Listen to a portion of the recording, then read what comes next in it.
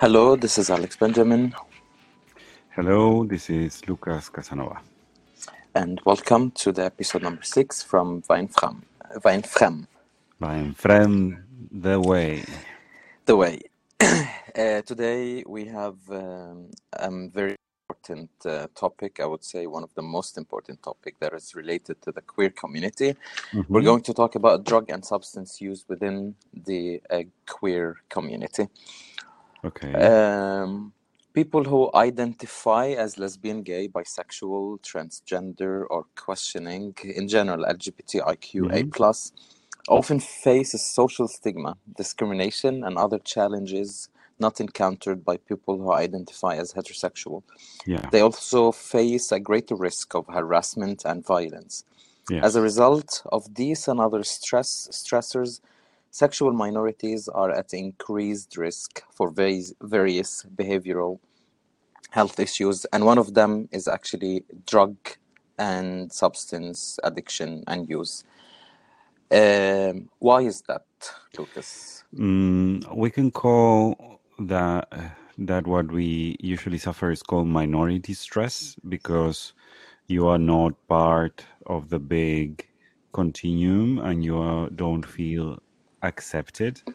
So to cope with a sense of rejection, you try to numb from what you feel other people do to you. So if you're seen as extravagant or flamboyant or too feminine or too masculine or that you are too promiscuous or that you are too sensitive, um, all these kind of things have an impact on our self-perception, on our sense of safety. Mainly we feel unsafe in this situation, so what we end up doing is to have a lot of coping mechanisms to deal with the minority stress. And the thing is that everyone has a level of stress in their lives, right? But usually people are more invisible to society in the terms of what they do, how they live, and we are plainly visible like a sore thumb, like an eyesore. So it's this is why we are more prone to go into coping mechanisms, and drugs are a coping mechanism of choice, especially because for some people they let them release the pressure that they suffered, or they let them perform as if nothing is happening. For example, I am trying to have a very productive morning, so I am here with my coffee, and my coffee will reduce my sensation of being tired and will let me record this episode and have an active mind. We use lots of coping mechanisms of many ways during the day. Using coping mechanisms is not bad as itself, but it's very important that we know that when we can't stop using something as a way to connect or to solve an issue, then it becomes a problem. Yeah, I I also read something. It was very interesting. I read it yesterday. That it says also pressure from within the society. It's also increasing Yeah. substance use, and that was like really interesting. So, what would we say for our people in the society that are as a factor of this pressure? We are also, for example, asking between men is very common to ask from each other to be always willing for sex, Hmm. always in a good mood, uh, in distress. We need to become real and multidimensional, not just see ourselves as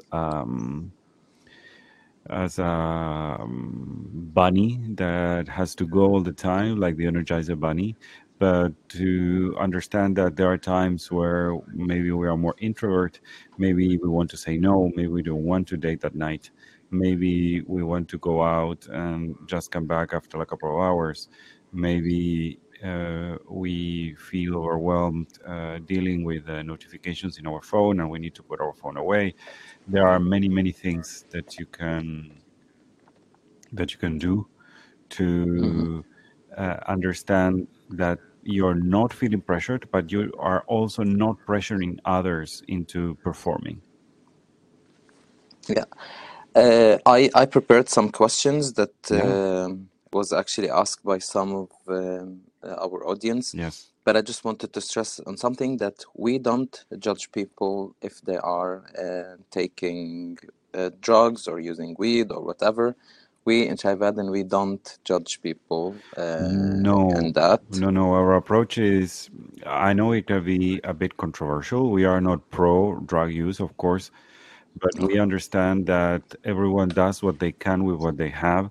That will mean in the end that a lot of people will self-medicate using drugs as a way to cope with a lot of mental health issues they can't sort by themselves. Some people are very good asking for help, going to a doctor and asking them what to do and how to sort this. Some people are not that good into that. They don't know if they are going to be hurt. They feel that the system is not going to understand them, and so we go into peers that offers us different things, and we try to deal with the things the best way we can. So we have a very open mind into that. We are not judging anyone that has a problematic relationship with substances. We believe that is a very human thing. Our brain is naturally addictive, and we want to open the door for an adult conversation around this issue. Okay.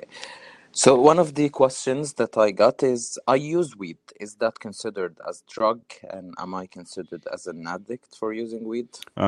Weed is weed is a drug.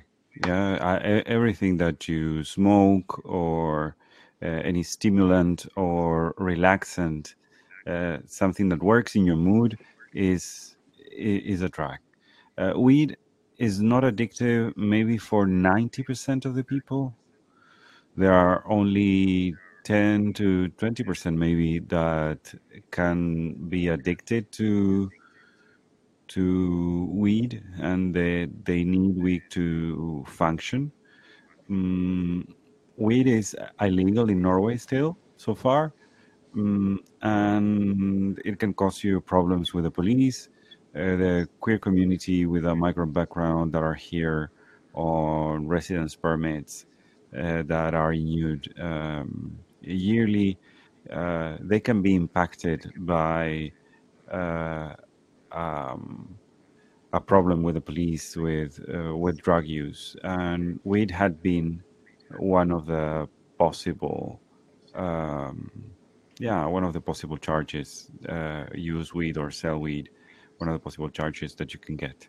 Beyond the security and safety measure, some people use it to go to sleep.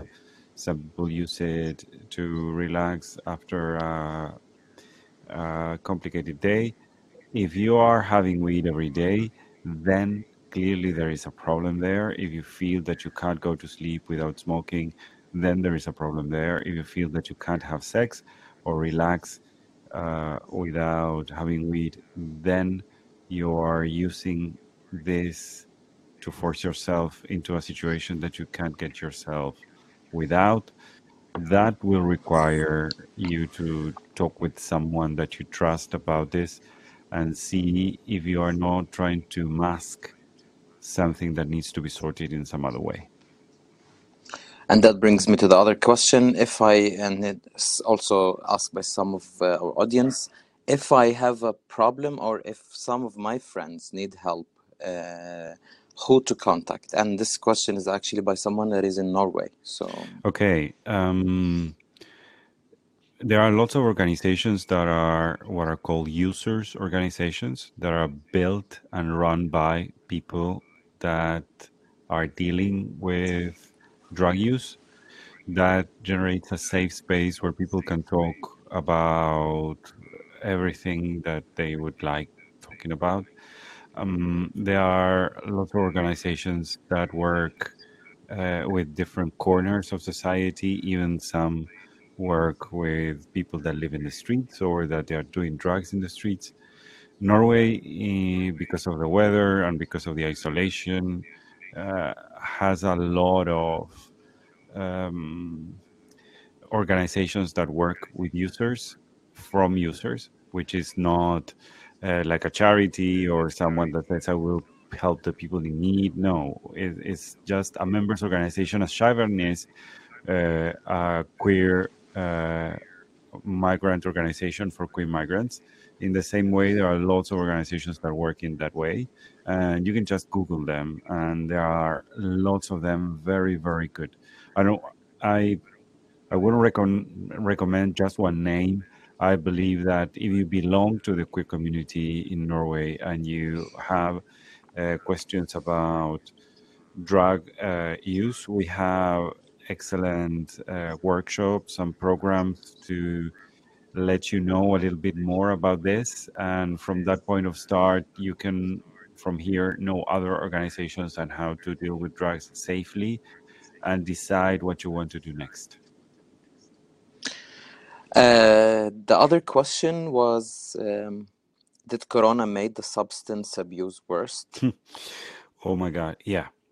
Yes, because as we had been speaking about minority stress, um, lots of people in our community depend on the network that they have, and the network had been smashed by the restrictions that, of course, are needed to um, make possible that we stop the transmission, but also will it's very important that we understand that these restrictions are also protecting the health system that is also needed for people like us.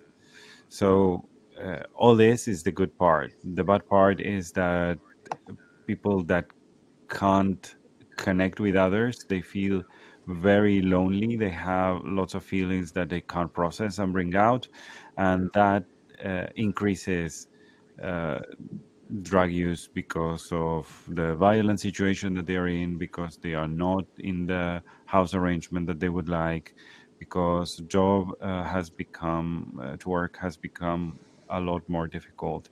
Lots of things increased worldwide the use of substances. This is why um, there are lots of recommendations about drinking or not drinking at home, especially if you live with kids. Which kind of example do you bring? People feel bored, so to cope with the boredom, some people use substances.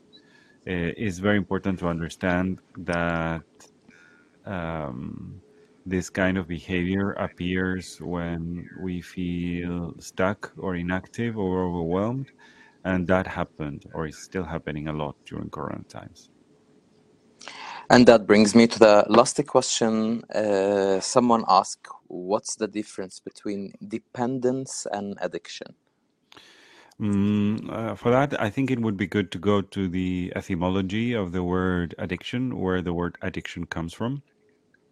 Mm-hmm. Addiction comes from addictus, from the Latin, which means that there is a person with inability to write.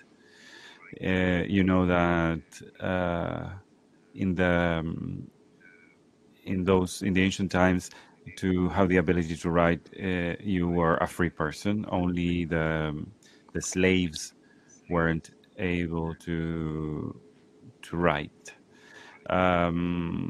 I like to define the addiction as problematic use, because maybe you can use some substance every now and then, maybe drink glass of alcohol and you're fine. And another thing is to have a glass of wine with every meal or with every dinner, or sit down with a couple of friends and drink a bottle of wine every time you drink. Problematic use is when you can't control the use, and I know that lots of people believe that they can't control the substances that are controlling them. I was one of them. I used a lot of alcohol when I was a teenager because of my situation as a queer teen, and I had the idea that I controlled everything that happened, that I was fine with it, that it was my choice. And it took me a long while to recognize that I wasn't able to perform in certain social interactions if I didn't drink before. Um, I believe it's very human to depend on things. We depend on love, we depend on work, we depend on food, we depend. Life is very frail, and we have lots of things that we need around us to ensure that we are okay, and that we will be able to move forward. I don't believe that there is much of a difference between depending or being addicted. Um, you can try, for example, if you can go through the situation that you wanted to go through without that glass of wine, without that joint of weed, or without, I don't know, whatever you feel that you want to use to be able to move forward. One thing is to use substances as recreational, and for that, each substance have a safe side or an unsafe side. We repeat again, drug use, legal substances are, for a reason, called illegal in Norway, and we are not promoting the use of any substance. We understand that some people use them and that they became dependent because they didn't know that there are other possibilities. We see Of course. in our programs lots of people that when they start going to the doctor and when they start therapy and we start talking about this, they realize that their sleeping problem could be sorted by very simple over-the-counter medication or some prescription for a couple of months so they can regulate their sleep, so they don't need to go to different areas of Oslo to buy hash or to fight with their roommates or landlord because of the smell or I don't know, lots of things that happen around use that make our social life more complicated, especially loving relationships. Yeah. And of course, I would want to say never use labels, because I always hear things like, oh, he's a junkie addict or something. No matter who you're talking to, whether to people with health conditions, people with disabilities, transgender people, or non binary folks, people with addiction deserve the same decency and respect. Language is what allows this compassion to thrive.